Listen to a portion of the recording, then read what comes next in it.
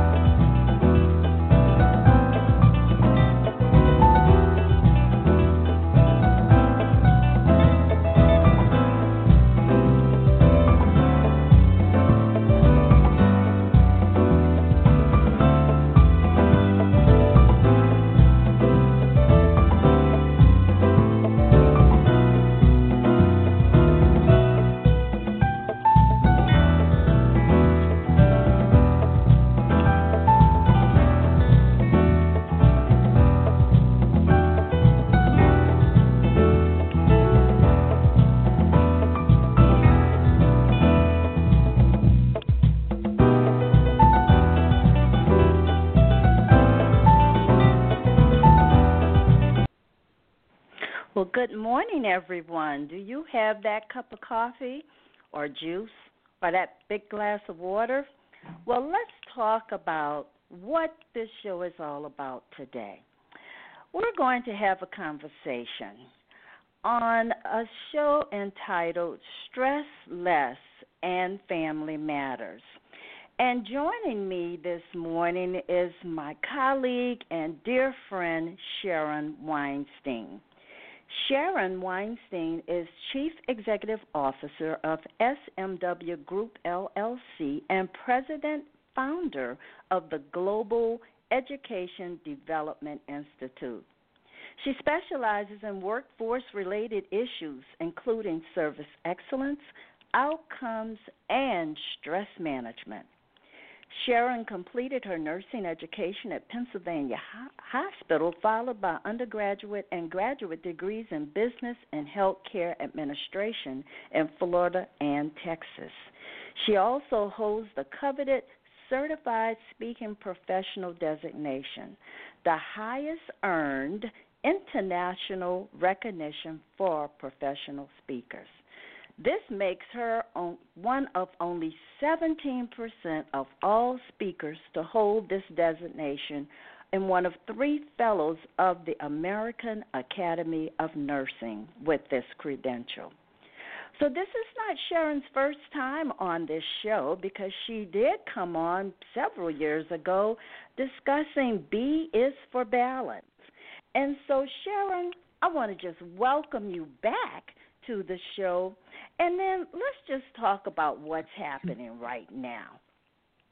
You know, the Great, thank you so much. Coronavirus, it's just a pleasure to have you on the show because I know you're talking about stress management all over the place. And folks, Sharon is an international speaker.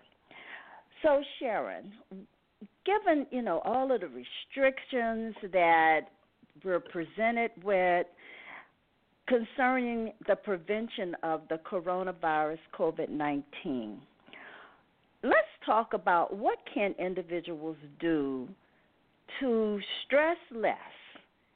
Just how might they be feeling right now? I think, Bernice, that more than anything else, people are feeling alone. Even those people who are not alone in their own space, because they have no family members nearby, because people are waving to them through windows, because their only outlet is to go out to their balcony or their backyard if they happen to have one. Many of us do not. But I think they're really feeling alone. Coronavirus has given us a new appreciation for our spaces. And even at home, while many of us are fortunate to have a designated home office or even a dining room table, others are not. While others have a designated play space for their kids that can be converted into a mini schoolroom, others do not.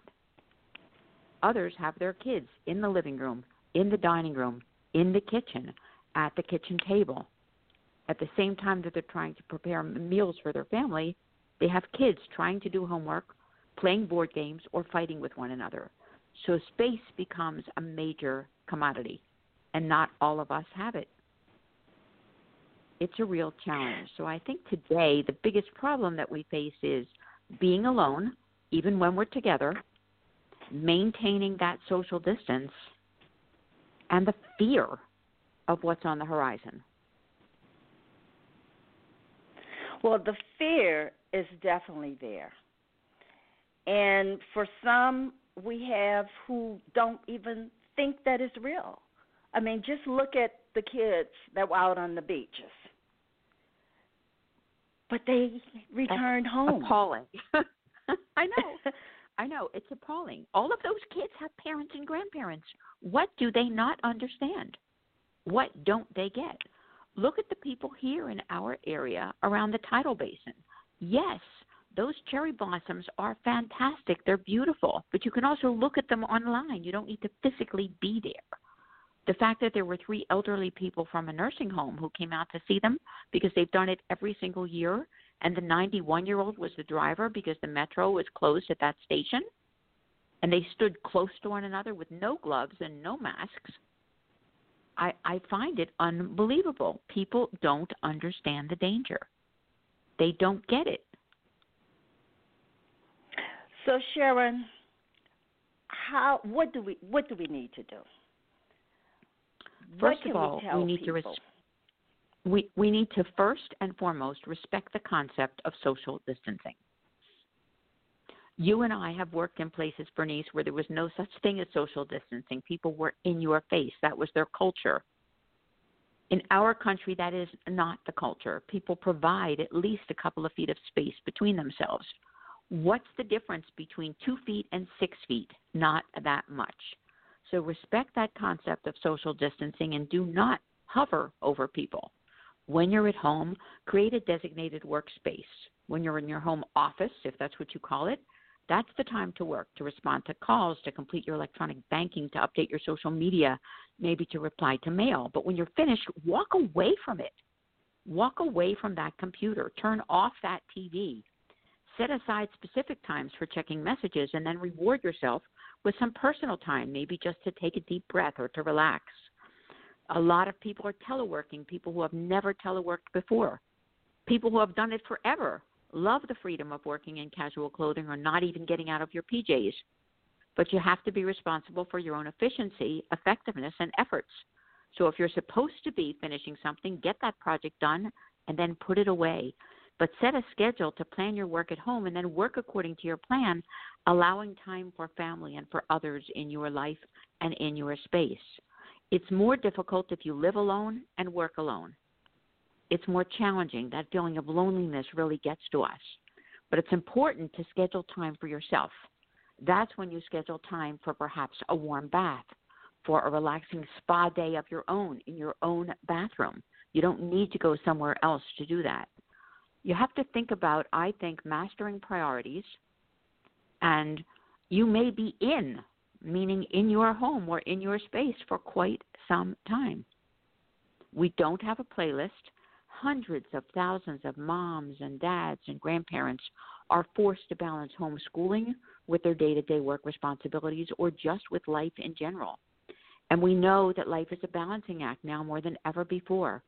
So all of us need that downtime. We need to take the time in our day to appreciate life, to be grateful, and to be kind even to ourselves. That's probably more important than anything else. You are so right. You're so right. But let's say we have individuals. I mean, they are so scared. You mentioned fear. What can they do? You know, it's interesting. The current pandemic has certainly played a key role in creating that fear. Unfortunately, the media has escalated that fear. We know that our time is not our own.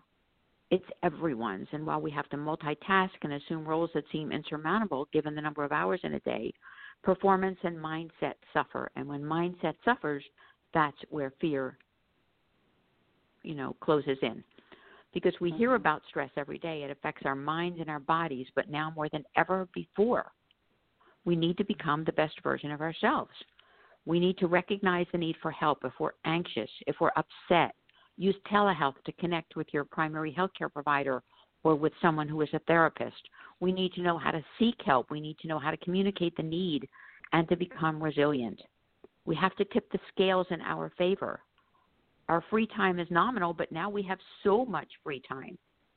What are we doing with ourselves? Are we so overconnected to the bad news out there and to the negativity that we can't find positivity even in a single day? So I think it's important now more than ever before to find that balance, to find focus. For one day, notice how often you're not focusing on what you're doing. If you're on a phone call, are you on that call and listening with intention, or are you straightening the clutter or decontaminating your surface or wiping something else down with Clorox? Before you make a call or you keep an appointment, are you saying to yourself, I'm going to give this my full attention? Even if you're not working 8-hour days or 10-hour days or 12-hour days, do what you need to do in the time allotted, track that time, and then take time for yourself.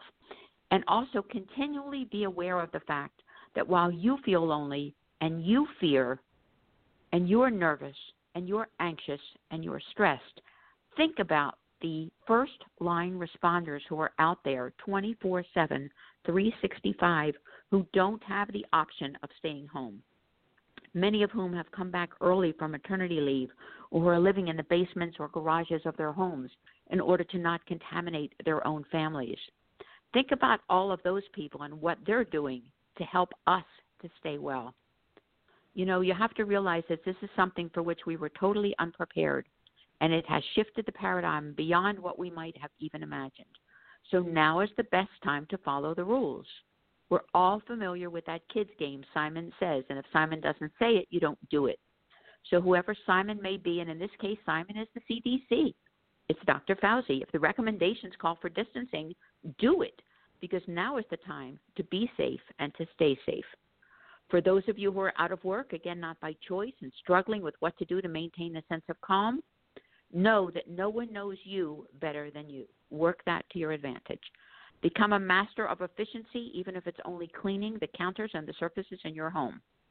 Identify those areas of life that are most important for your well-being and balance and integrate them within your lifestyle. Know your limits. Again, treat yourself with kindness. Turn off the TV because it creates panic, and everyone is eligible. Hoarding, disrespect, economic downfall, numbers are not good. Relax. Take a deep breath. Make sure that you hydrate yourself with water every single day. Make sure that you're getting that 6 to 8 hours of sleep. Reward yourself with a short 15 to 30-minute nap. It's okay to meditate. It's okay to put in those earplugs and just listen to calming music. This is the time to start a journal, to have something that you'll leave for your kids and your grandkids about what happened during the pandemic of 2020. Exercise in place. Yes, the gym is closed, but why can't you exercise using the kitchen counter and do those stretches? Get your body moving. Use small weights if you have them, and if you don't have a 1-pound weight, use a can of soup. Everybody has some sort of canned good in their cupboard at this time. Use your balcony or your outdoor space as it's available to you and take advantage of what you have. But more than anything else, Bernice, appreciate what you have, appreciate your good health, and take care of yourself by following that 6-foot rule. Sharon, thank you so much for these wonderful tips. And you know what? I just hope everyone will adhere to some of your recommendations. And Sharon, I just love just talking to you, and let's keep the conversation going, those of you who are online and listening today. Well, I want everyone to have just a wonderful day, and you'll hear from me some more this week. Take care. Thank you, Sharon. Bye-bye. Thank you, Bernice. Bye-bye.